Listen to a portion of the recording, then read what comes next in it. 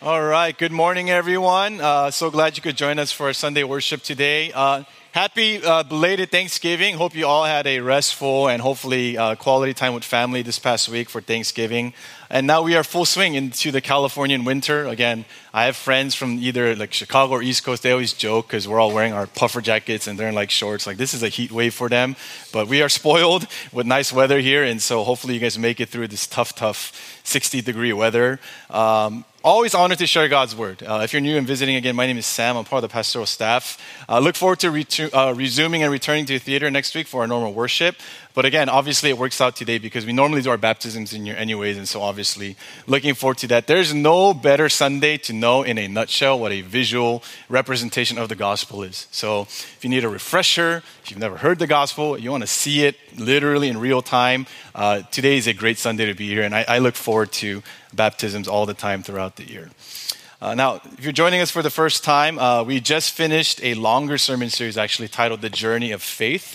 And I hope that it was a helpful series, especially for our context, for people who maybe feel stuck or you've been a Christian for a while, you're not really sure what it looks like to progress or grow or move forward. Hopefully it gives you categories to understand like kind of what the journey of faith generally consists of and where you kind of are and what it might entail for you to continue to walk faithfully with the Lord in this season of your life. But today, obviously, we're going to be shifting gears and we're starting a new 5-week sermon series on the short, not as familiar book of the prophet Malachi, which will lead us right into Christmas.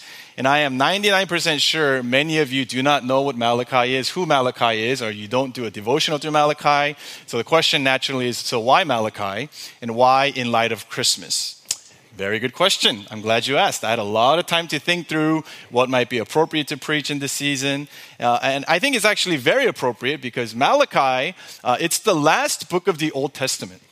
And this is significant because Malachi, therefore, is the last recorded interaction that God has with his people before Jesus enters the world, which is what Christmas is about, right? The birth of Jesus, almost 400 years later in the New Testament. So if you didn't know, and I'm going to have a lot of background information today, please bear with me. I want to just raise the biblical literacy of everyone who comes to our church.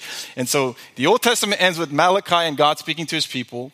There's a 400 period where God just goes quiet. It's called the intertestamental period, the moment between the testaments.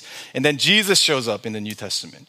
So in a way, Malachi can be viewed as God's final message to his people in light of the coming of Christ. And as we all know, naturally, final messages carry more weight, right? The final word that you might give to maybe your friend before they get married, or a father might give to his son as he goes off to college, or the final words of someone on their deathbed. Final words just carry more weight. There's more gravity to them. And so Malachi carries this special type of weight and significance, which I want to help us see and unpack in these next 5 weeks heading into Christmas. So in light of that, if you have your Bibles or your programs, let's turn to Malachi chapter 1. Our text today is verse 1 to 5. We'll be reading from the ESV. And here at our church, we believe every time we open God's word, God speaks in his presence. Can we all rise together as we take some time to read God's word? Again, Malachi chapter 1. This is the reading of God's word. The oracle of the word of the Lord to Israel by Malachi. I have loved you, says the Lord. But you say, how have you loved us? Is not Esau Jacob's brother, declares the Lord? Yet I have loved Jacob, but Esau I have hated. I have laid waste his hill country and left his heritage to jackals of the desert.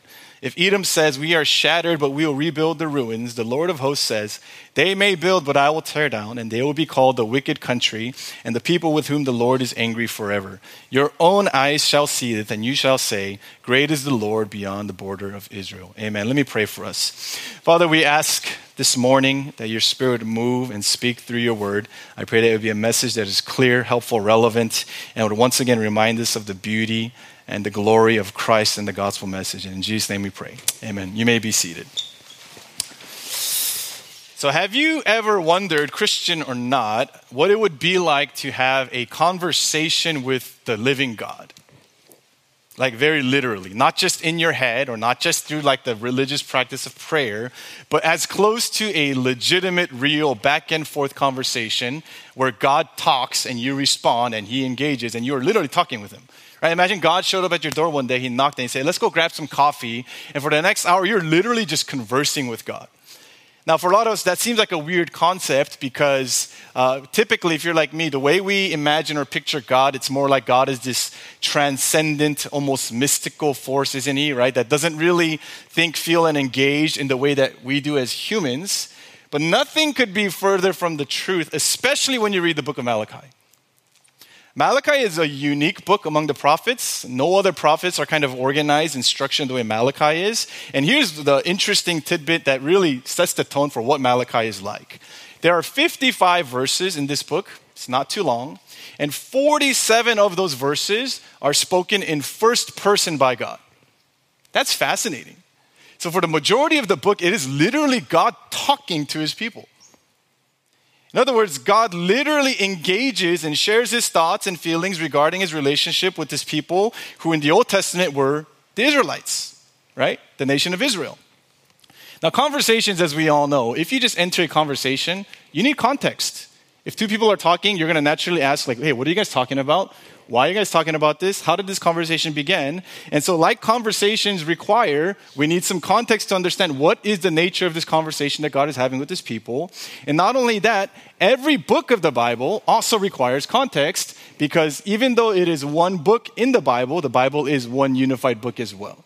And we really like to push that idea here at our church because a lot of us grew up in a context where we just kind of either take text and proof text, or we've been told like one verse and we think, oh, this is a glorious verse without even understanding where it's coming from or what it means.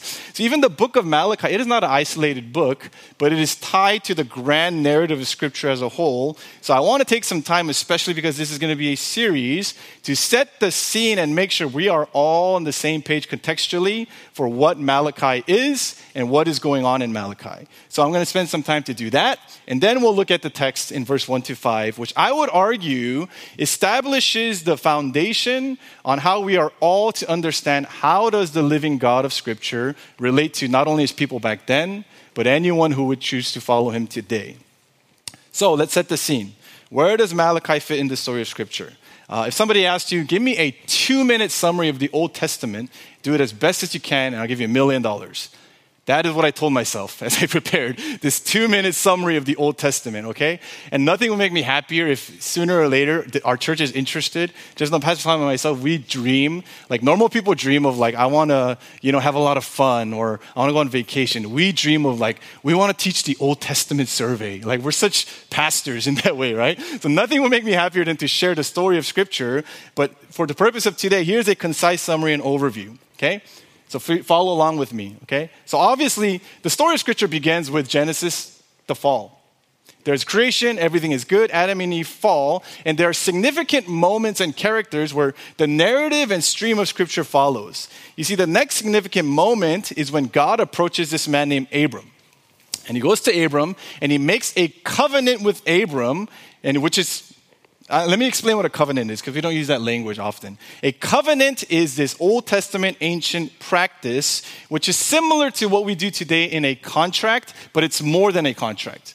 So a covenant, what it was is it was a binding promise and commitment between two parties that would kind of determine what the nature of the relationship was. And it was as binding as a contract today, but it was as relational and personal as a personal promise. We don't really have too many things like our covenantal in nature today. Maybe a marriage is the closest thing, because we understand even though marriage, it is a promise, it's more than a promise. You're literally almost in a way legally binded together, but it's more relational than a contract. So that is what the covenant is. And so we see God comes into the picture, approaches Abram and says, I'm going to make a covenant with you. I'm going to choose you and enter into this formal agreement and relationship where it's through you that the story of Scripture is now going to continue. And he says, Abram, here's the promise I make to you. It's through you and your offspring that a nation is going to come out of that, which eventually is going to be the nation of Israel. And from that, to even fast forward even more, Jesus is going to come from there. Okay? So that's what happens. So the nation of Israel comes, begins to grow, and we all know, if you grew up in the church, they eventually become slaves in Egypt. And under Pharaoh, because they are slaves, I'm going to have this graphic up here just to do, it is the most simple graphic of the Old Testament. I literally found the most generic thing like a first grader could see. But God sends his first prophet named Moses. If you didn't know, Moses is the first prophet. He goes to Egypt, talks to Pharaoh and says, deliver the people. This is what God says. And now the nation of Israel is no longer enslaved. They are freed. After they're delivered, they eventually enter the promised land that God had promised. They establish a kingdom, and this is where there's the glory days of Israel. Now, if you've heard the Bible before, you've heard, growing up, these are probably isolated incidents or events that you didn't know how they all connected. And that's what I'm doing for you. So they're delivered, they establish a kingdom in the promised land, and this is what I would call the glory days of Israel. Because they are in a monarchy under one of the best kings the nation has ever seen, King David. Good, glorious King David. This is the high point of Israel as a nation. And this is when the nation is thinking, God's promises have been fulfilled. This is the good life. We are in the promised land. The temple is built. We are worshiping God. God is with us. It doesn't get any better than this. But sin finds a way. Corruption finds a way. And so eventually the kingdom implodes, collapses, and the Jews are now scattered. They are exiled. Israel is overrun. And this is where actually most of the prophetic books are now written. If you didn't know, where did the prophets come from? Why were they written? They are God's messages and messengers during the time when the Israel are scattered and they're on exile. And God is reminding them, I'm still with you. There's still hope. There's going to be a redemption and restoration. And he is talking with them. And they are in exile. And eventually, the promise comes true. Under the Persian Empire, the king says, Jews, you guys can go back to your land. You don't have to remain in exile. And fun little fact, at our church, we preach through a book called Ezra. That's exactly where Ezra and Nehemiah come in. Jews are slowly returning to their promised land. And as they are returning, this is where and when the book of Malachi takes place. This is the context. The people of Israel are returning to their land. They are in the process of rebuilding their roots and reestablishing themselves as a nation. And you would think, how exciting. They should be so happy to be back home. But the reality is they are actually discontent, they are disillusioned, and they are discouraged. Why? It is a classic case of what many of us come to know as expectations versus reality. Using a loose analogy, the people of Israel feel catfished by God in a way. Because they had all these great expectations and great promises they were holding on to that God said, you're going to be a mighty nation. You're going to be a glorious nation. You're literally going to be the pinnacle and center of the earth that everyone is going to look to and see the glory of God. And so they were probably thinking, finally God's going to bring us back. He's going to restore us to the glory days like it was under King David. But the reality is when they return, Israel is not impressive at all. They are poor. They are militarily weak. They have no army to defend themselves. They are technically still under Persian rule, even though they've been allowed to come back home. And it is to this context of disillusionment and discouragement, God says, I have something to say. And he sends his prophet Malachi. He says, I want to talk to my people. And he delivers a very personal and intimate word to his people. Now, it's important to know, unlike the times maybe when they're in Egypt or, after the Exodus where they're blatantly doing idol worship and openly rebellious to God, the context in this season is that they're actually on the outside, they're doing everything they should be doing as good Jews. They are seemingly obeying God. They're doing all the things that God calls them to do in the law. And yet you can't help but feel like there is this half-heartedness or a spiritual apathy in any way. And I'm sure this is a feeling that is very familiar for a lot of us in our journey of faith, is it not? Some of you guys feel catfished by God. You hear God make great promises, and you're sold this grand vision that all things in your life are going to be for glory. They're going to work for your good. Following Jesus, it is going to be the best decision you can ever make. It's going to lead to a full life. And yet you look at your life and your reality and it doesn't feel glorious. It doesn't feel great. Your bank account is struggling. Your careers aren't going the way you want. You're getting laid off. Your relationships are struggling. Your marriage, which you thought which is going to be the answer, is actually the most difficult thing for you in your season. Others of you thought you would be married and you're not married yet. And you almost wonder, what's the point? What is the point of following God if my life looks no different or potentially even worse than my non-Christian peers next to me? But here's the thing. Like the Israelites back then, you still do the Christian thing though. You still go to church. You still half-heartedly participate in religious routines and practices. But here's the kicker. Your heart is not in it. And you know it's not in it.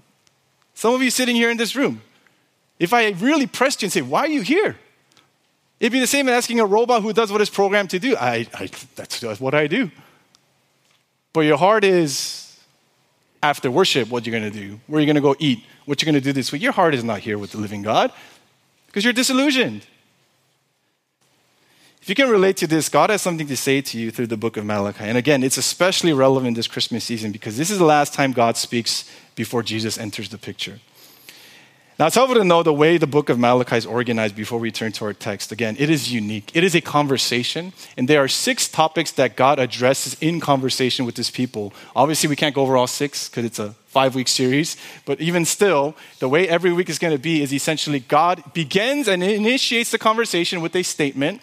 The people then respond with a question to God's statement, and then God responds ultimately to their question. And it is a fascinating book. If you want like a first-person intimate view of what's going on in God's heart and mind regarding the state of his people, not just back then, but I would argue today, because there's so many similarities, this is the book to look at. So let's take off our brief seminary hats. You are now experts in Malachi now, and let's get to our text, see how God begins the conversation. And the first words that come out of God's mouth. Verse 1, the oracle, which translates burden. So you got to imagine, God has this burden that he wants to share with his people. It's something that he's looking forward to engaging with them for. And he tells Malachi, hey, tell them this is from me. Verse 2, first thing that comes out of his mouth, I have loved you, says the Lord. There's a well-known psychologist and researcher. His name is Dr. John Gottman. He's kind of like the renowned guy, especially when it comes to like marriage health and how relationships thrive and, like some patterns that lead to marriages ending in divorce. And literally, one of the main focuses of his work is determining what causes relational stability versus hostility. And one of the things his research shows is there is actually a very research-calculated, consistent predictor for the health of a relationship. And he says, the way I can do that, just let me see a couple or close people have a conversation for 3 minutes. That's it. I only need 3 minutes to see how they talk to each other, what they say to each other, and I'll know right away, is this going to be healthy or is this leading towards separation? And I'm sure many of us know by experience, when you really think about it, the way a conversation starts, doesn't it pretty much set the tone for how the rest of the conversation will go?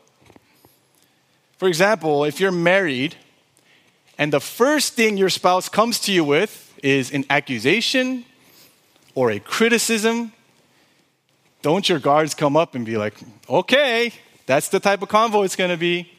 Or vice versa. If you go in with that first, you're going in for war. And on the contrary, if you begin your conversation with what Gottman calls a soft startup, which is I'm not here to fight you, let me actually create a conversation. Let me ground this in something more than I'm here to attack you. He says it contributes to a feeling of security and stability where it kind of loosens the guard and you can actually have a conversation. We're going to find out in the coming weeks, God has a lot to say to his people. And it's not all fun stuff. But today we see, even though he has a lot to say, the first thing he wants to say, it's not an accusation, it's not a correction, it's not a rebuke. It is a reminder and affirmation of his love. And this is not a sporadic, I love you now, I might not love you later. The word love in Hebrew is in the perfect tense, which literally translates, he has loved, he loves continually, and he will continue to love forever. It is an unconditional, unchanging love that the Bible calls covenantal, like I mentioned love earlier, and we're going to learn about that in the next few verses. Now, I want to just really highlight, we need to really grasp that biblical covenantal love from God, it's not like any love we have in this world, right? We live in a Control-Z generation where you can undo almost anything, right? People get married, but they say, just in case we don't stay together, let's just be in case, We're almost kind of geared up to have commitment not follow through. So when we hear stuff like, I love you, we're kind of like, well, until when? Are you really sure you do? And that's where we have to understand, there are parts in the world where it's not like that. I remember hearing this interesting thing in the Ugandan, it's kind of random, I know, in the Ugandan court of law, one of the things they take very seriously is the death sentence. And the way they take it seriously is once the judge determines that someone is guilty of the death sentence, the way they practice that this can never be undone is the judge will take a piece of paper, he will sign it saying this decision is made, and what he does is he breaks the pen saying this can never be undone. Signed, sealed, delivered, finished. We have to understand that is the type of finality that God is saying. He's like, when I love you, I break the pen. There is no control Z. It is done. Now, I want to share a quick word here because I think it's relevant not just for me, but for a lot of us, especially who may have grown up in a more Asian culture and context. One of the most formative things that we may not even be aware of in our lives is the string of first words that you probably heard growing up, or rather maybe you didn't hear growing up. For example, literally think back. When you make a mistake or made a mistake, or you did something bad or wrong, what was the typical first response you received? I'm willing to bet for a lot of us, it wasn't a reminder of affection or affirmation. It was probably an immediate correction, wasn't it? Something like, don't do that. Or some form of a threat. Like, if you keep doing that, I'm going to throw your toys away. I don't know where that line came from, but all parents use that, right? You keep doing that, I'm going to throw your toys away. And the kids call our bluff because we're not going to throw their toys away. It's so expensive, right? But we'll always, play that game. Now, I get it as a parent myself. It's so hard to not want to just immediately correct your child. And imagine God, right? His people are faithless. They are disobedient. They are the most rebellious of children ever. He probably is like, oh, I got so many things to correct and want to say to you. But he does something that I'm trying to practice now, which one pastor puts it this way. I think it's so helpful. He says, you want to help your child? You want to connect with them? You need to do something. Before you ever want to correct them, you need to connect with them. And he calls it, you need to connect before you correct. You need to connect before you correct. For a lot of us, that order was flipped or it didn't even exist.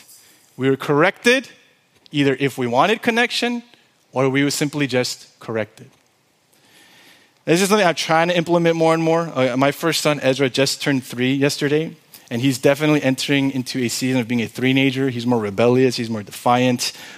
Sometimes he'll be, not the best older brother to his younger brother, Zach. And so one thing I'm trying to do, although imperfectly, is I'm trying to practice this. So when he does something wrong or disobeys me, I get so angry. But I say, connect before you correct. Connect before you correct. So I'll take him to the side, and I'll look him in the eye, and I'll say, Ezra, Appa loves you. And then I get emotional for some reason. I'm like, I've never experienced this before. This is a really weird feeling, but I kid you not, even as a 3-year-old, something changes about the nature of the conversation. Kids know when they're in the wrong. They're aware very early on, and they are sinful. We all are. You even know when you're in the wrong. And yet when you are met not with immediate correction, but this connection of I am grounding what I'm about to say to you in my love for you. Not your performance, not your obedience, but I'm your father and you are my child. That's what God's doing here. God, first word, grounds his entire relationship with his people in his unconditional love. And I would argue biblically and practically, everything in the Christian faith hinges on the fact and truth that God loves his people deeply. And it's not enough to just hear it or think about it. You need to really believe that, because it is only out of the infinite, unending soil of God's unending love that true Christian fruit grows. Genuine Christian fruit. The problem is a lot of us ground and plant the seed of faith in other grounds because we don't believe in God's love. If you plant the seed of faith in any other ground outside of God's unending love for you, you're going to have problems in your faith. And some of us have problems as a result of that. For example, some of us ground the seed of our faith in the ground of our feelings. Shaky ground. Others of us ground our faith in our religiosity and moral behavior and being a good person. Shaky ground. Obviously, more could be said there, but whatever the case is, the God's first word to his people is simple yet profound. It is, I have loved you. Now, let's see how Israel responds. I have loved you, says the Lord, but you say, how have you loved us? Now, obviously, this response is very sarcastic in nature. It's almost like they're scoffing. God is saying, I love you, my people. And they're saying, okay, how do you love us, God? Now, before we judge them, let's see why they might be responding that way. Remember, as far as they know, they're doing everything they're supposed to do as good Jews. They are following the religious laws. They are following God as best they can. And yet here's their reality. They are still poor. They are still weak. They're still under Persian rule. And in that context of this disillusionment between what they expect and what's going on, God is saying like, hey, I love you. They're probably thinking, this is love? How is this loving? Like, if you really loved us, hello, like, do you not see this situation? And all of us can relate to this. All of us can relate to this. God says, I love you. And you think and you feel, whoa, God, hold up. If you really loved me, then blank. It's not hard to fill in that blank. If you really loved me, why do I only have one parent? If you really loved me, why am I unemployed? Why is my job so hard? If you really love me, God, why is some of the closest relationships I have to me, why are they sick? Why do they have cancer? Why have you taken them away from me so early? If you really love me, how come I can't enter into a family or start a family in the way that I want? God, aren't these good things? Aren't these loving things that you would give to somebody you love? And the list goes on. And just know each circumstance is genuinely difficult, genuinely understandable to feel and respond that way. And I get the Israelites. I would feel that way too. Like, God, you say we're your chosen people. We are the weakest nation among all. Like, what's going on here? And this is where we need to look at the questions we ask, because you realize the questions you ask reveal a lot about what's going on in your heart. So we have to be sober-minded enough to conclude that embedded within these questions is the underlying belief that we know what true love is, and therefore, by extension, what true love ought to look like in our lives. So let me boil it down very simply. A lot of us judge God's love based on how we feel and how we perceive our circumstances in life to be going. So we feel good, and if we think things are going well, we think, oh, God loves me so much. But something tough happens. You go through a struggle, you think, why doesn't God love me? Pastorally, it is as simple as that. I've never had someone, struggle with God's love when they got a job promotion. Oh my God loves me. Why? Dude, I just got a raise. I've never had someone say, oh my God, I experienced the love of God so much because I got fired. This just shows you, it's the idol of our age. Circumstances dictate our perception of God's love. If I can just say a quick pastoral word, whatever it is you're going through, if you're a Christian here today, it's not because God doesn't love you. Can I remind you of that? It's not because God doesn't care. So let's see how God responds. And let me caveat, at first glance, it is one of the most puzzling and perplexing responses that you can ever have. It almost made me want to just forget Malachi. I don't want to preach this. It's so confusing, right? So it's like, how have you loved us? And we have to dig through the initial confusion to get to what I believe is one of the richest, most profound doctrines we can really anchor ourselves in. Because you know what an anchor is? An anchor means it has to be strong enough, it has to be grounded enough to actually hold you in place when the storms of life come. And the storms of life are pretty hard, amen? I know some of the ones you guys are going through. So your anchor has to be stronger, or else you will go to and fro. So God says, I have loved you. People say, how have you loved them? And God responds, is not Esau Jacob's brother? This is if you know the Enneagram, I'm an Enneagram 9. This is a classic Enneagram 9 move. When you're about to enter uncomfortable conversation, you change the topic. That is what I do. And many of us here do it, right? Hey, we got to talk about this. What do you want to eat? That's not what God is doing here. We have to give the benefit of the doubt. God is willing to engage. He's the one who started the conversation. So we have to see, why Jacob and Esau? Well, let's talk about this a little bit. Jacob and Esau, if you don't know the story, literally twin brothers from the moment they are born. They are two sons who come from the line of Abraham, which we talked about earlier. And so there's this dilemma in the story of Scripture. There is this single line that God is supposed to do his covenant promise through, but there's two sons. You can't have two lines. So is it going to be Esau or Jacob that the promise of God is going to go through? Culturally, everybody knows the answer. There should be no confusion. 100% Esau. He is the firstborn, even though it's just by a couple minutes. By law, by custom, and by birthright, Esau is the clear chosen son that should bring about God's covenant promises. And yet God clearly says, I've loved Jacob. I choose Jacob. And not only that, he says, and Esau I have hated. That's very harsh language. People don't like that. I get that you love Jacob, but why you got to hate Esau, right? That's very strong language. Now, we have to understand contextually, God is, again, he's using covenantal language. So a more accurate translation to help us grasp this is, I have chosen Jacob in covenant love, and therefore, by default, I have not chosen Esau. That is what's going on here. And so since God chose Jacob in covenant, he loves him. And since God has rejected Esau by default, he's not saying hatred and animosity. He's saying hatred by default of rejection. Okay, that's what's going on there.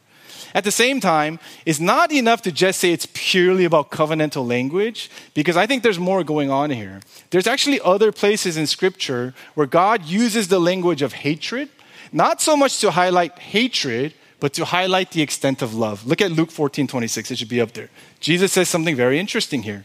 He says, if anyone comes to me and does not hate his own father and mother and wife and children and brothers and sisters, and yes, even his own life, he cannot be my disciple. Sounds like he's saying hate your family. But obviously we know that's not what he's talking about. Jesus himself would have disobeyed this then. Why? Jesus loved his earthly family.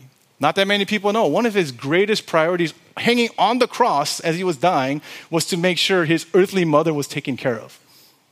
So he clearly loved his family. So he's not saying to hate your family here. So in other words, the point here is not to highlight hatred, it's to highlight that the extensive committed love is so vast and so great that everything else literally looks and feels like hatred. That's what's going on here. And God is saying, that is how much love I have had. So Israel says, how have you loved us? God responds by saying, I have loved covenantally and deeply and profoundly Jacob, your ancestor. And it's not just this formality like a loveless arranged marriage, but almost like every other thing seems like hatred because I have chosen to love you in this way. Now here's the $1 million question. Why did God choose to love Jacob and not Esau? If you can answer that, you should be a seminary professor. Why did God choose to love Israel and show them mercy while sending judgment to Esau's descendants, the Edomites, as our text says, right? Because that's what the text is saying. The Edomites were wicked and God just judged them. But he didn't do that to Israel. And here's the deepest question that I would want us to consider, and I hope even our brothers Jason and Sam can consider as they come up here to get baptized. Why, if you are a Christian here today, why in the world did God choose to love you? How come you get to sit here in this room and hear the preaching of God's word when your neighbor can't? Why? Now, we live in a generation that intensely values the why question. Our parents' generation, suffering comes, they don't ask why. They're just like, I guess this is life. For us, something bad happens, why? Why is this happening? Why is it going like this? Well, give me an explanation. Why? Because we are looking for an explanation we can wrap our head around. And so we might be thinking, well, is it because Jacob was 51% more obedient? Was he a better son? Was Esau just that wicked? And the Bible is crystal clear. They're both bad options. It's not like one was better than the other. They were both wicked in their own ways. Neither had some sort of upstanding character that gives them the edge over the other. So then why? Why Jacob and not Esau? And what we need to know is the Bible is actually very clear on why, but you might not like the why. You see, later in the New Testament, the Apostle Paul, again, the Bible is a unified book. The Apostle Paul references this very text in Malachi in his letter to the Romans, and he colors it in, and he answers the question. And he's not unclear. And to caveat, we're about to enter into what I would consider a little meatier doctrinal territory. And I was wrestling like, man, should I even preach this? Like, is this helpful to people? But then I was reminded, Malachi didn't write to seminarians. Malachi didn't write to theologians or pastors. He wrote to just everyday Christians. And he's getting into these meaty things. So I was like, well, Malachi did it. I guess I got to do it too. So Romans chapter 9 should be up there. This is Paul's commentary on what I just read. And he says, and not only that, but Rebekah, Jacob and Esau's mother, conceived children through one man, our father Isaac, Abraham's son. For though her sons had not been born yet or done anything good or bad, so that God's purpose according to election might stand, not from works, but from the one who calls, she was told, the older will serve the younger. As it is written, I have loved Jacob, but I've hated Esau, right? We just read that in Malachi. What should we say then? Is there injustice with God? Absolutely not. For he tells Moses, I will show mercy to whom I will show mercy. I will have compassion on whom I will show compassion. So then, it does not depend on human or effort, but on God who shows mercy. On a human level, this is a very, very uncomfortable text. It triggers almost every sense of what values this world has in this day. But here's what Paul is saying. He looks at Malachi, and his commentary basically to the why question and answers this. God chose to love Jacob because he chose to love Jacob. And that is his right and prerogative in his sovereignty to do so. It had nothing to do with Jacob. Why? Because he chose him before he was born. There is nothing good or bad he could have even done. In other words, his actions are not even a part of the equation. Now again, election, sovereignty, it's not the simplest of topics. It might raise more questions. And just know I welcome the questions. I would love to engage in these questions. I'm more concerned that nobody has questions, right? Typically in our day and age, it's like, cool, right? People are just like, all right, I'll take your word for it. But nothing will make me happier to dig into the meat of that. But doctrine aside, the most natural thought you might be feeling when you hear this is that seems so unfair. God seems so unfair. And I 100% agree with you, depending on what you're referring to. You see, we live in a culture of entitlement. It's the air we breathe. And what this means is we intrinsically believe we deserve to be treated well. And I've noticed in my own Christian life, in the lives of a lot of Christians in our context, we bleed this entitlement in the way that we treat God's love towards us. Though we will never say it, functionally, the way that we view the gospel, if we're honest with ourselves, is that because of Jesus, God has to love me. God has to forgive me. It's almost like we're like, haha, God. Remember what I learned at VBS? Remember what I learned at church? You have to love me because of Jesus. I'm entitled to it. You know how this shows up? That's your attitudes towards God's love, this cavalier, entitled, prideful mentality. You know how hard it is then to be moved by the idea that God loves you? You know how hard it is for you to be humbled enough to want to worship on a Sunday? You have absolutely no internal motivation because you think, I'm entitled to it. Even if I'm gone 6 months, when I come back, I'm entitled to be accepted by God again. Now, it's not wrong, but it's so not right either.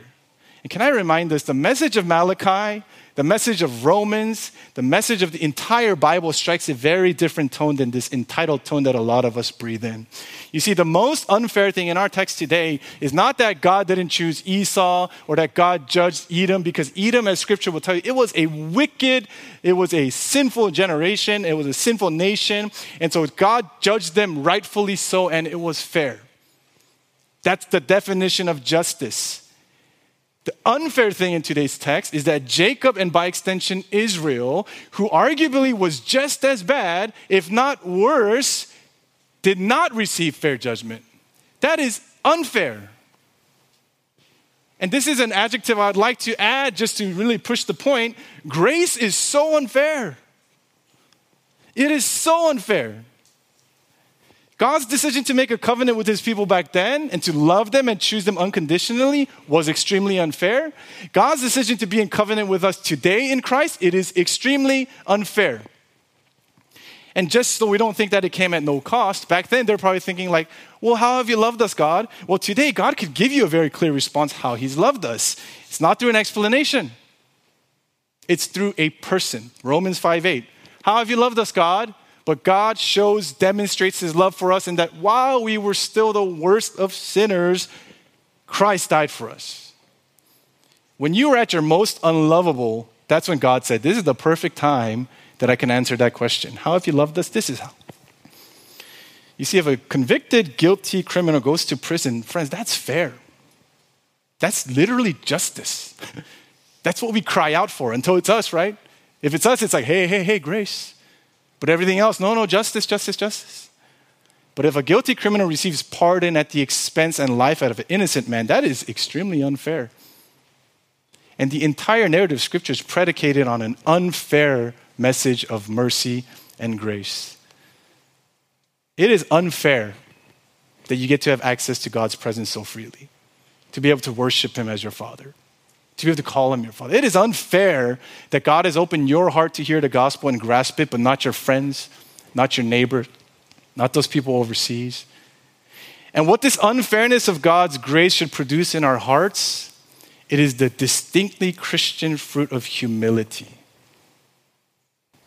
For a Christian who truly gets it, how could you possibly boast as if you bring something to the table? The greatest mystery that will drive our worship for all eternity is why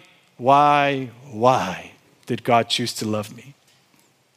Why me and not them? Why me and not her? Why me and not him? Why should I gain from Christ's reward? And that's the story of Scripture. Now, why is this good news? This is good news because if God loves you because of you, you are on shaky ground. The older you get, it's not like, oh, I'm such a good person. Isn't it not true? I thought I was a decent person, and then I got married. I'm like, I'm a terrible person. And then I became a father. I'm like, I'm an even more terrible person. And tell me, it's a track record of life. The older you get, the more you're like, oh, what a saint I am. Is it not like, I didn't know I was jacked up. I didn't know how angry I could be. I didn't know how sinful I can be. And so if the beginning of your relationship with God is like, oh, you're so lovable, that's why I love you. Oh man, your whole life is going to be shaky and insecure. Why? Because your lovability meter goes down and down and down and down. So why is the gospel good news? Because God does not love you because of you. He loves you in spite of you. And that is good news for us. It's not about our merits, but based on God's grace and choosing. And this means if it is by God's choosing, even the vilest of sinners have hope in God's grace. Even if you committed the most heinous of acts last night, you can experience God's grace. Even the most broken have room to experience God's grace because the darkest mistakes and most shameful acts have nothing to do with God's grace working in our life. And that is God's first word to Malachi. That his love is deeper than your circumstance. It is greater than your feelings, than your doubts. And it is eternally rooted, pen broken in the blood-bought sacrificial covenant that was affirmed and confirmed through the death and resurrection of Jesus. And so no matter what you might be experiencing in this season, just know one thing that will never change, that in Christ, you're loved and you're secure. Let's pray.